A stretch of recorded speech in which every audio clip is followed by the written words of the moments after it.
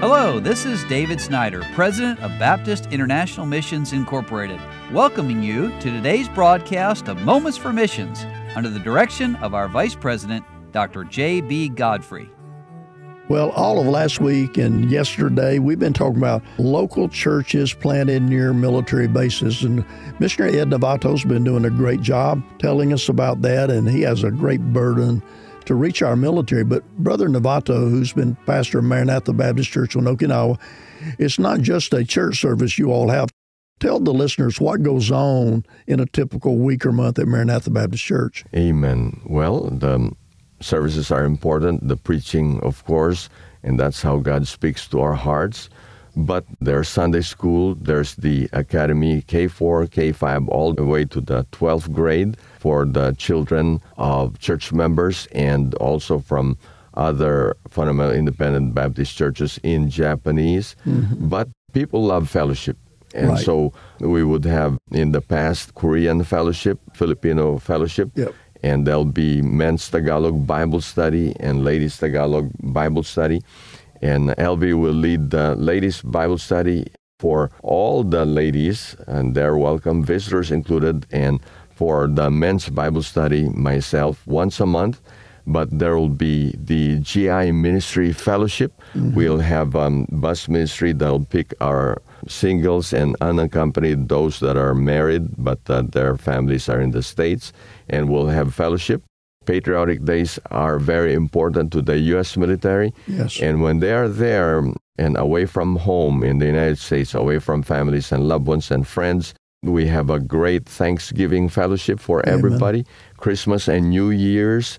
And just people are important, and they need to be cared for, and they're happy to be with their peers. Yes. So what happens is somebody, say they get saved there in your church, but then next year they're sent to Germany. Do they go there and they don't have a church to go to? Well, we have connections through Baptist International, and most of the time they would ask us, Brother Ed, where would we go to church when we go transfer to such and such place in the United States or overseas? And the first thing that comes to mind is a BIMI Military Missions Church. Correct. But there are other churches as well in the United States. And so once a soldier, a Marine, a sailor, an airman gets saved, it is very important to ground them in the Word of God, discipleship, get scripturally baptized, and allow them, give them opportunity to serve and grow in grace, serve in the local church. And so they'll be excited.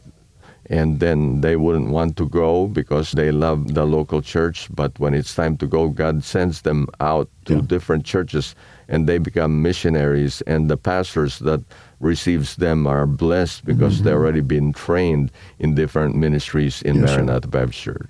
Well, Brother Navato, I'm going to ask you a hard question. Do you ever get used to the goodbyes? Never.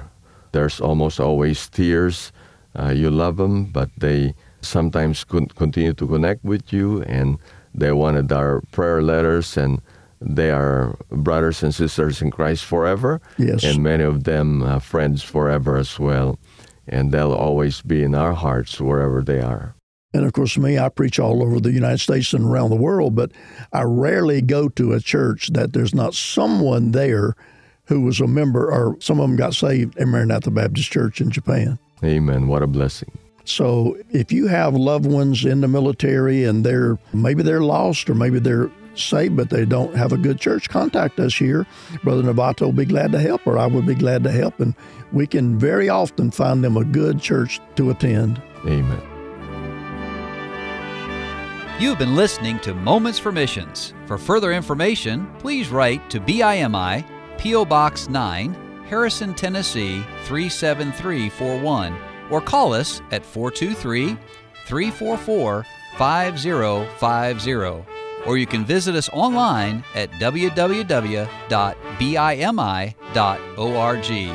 Until next time, may the Lord richly bless you.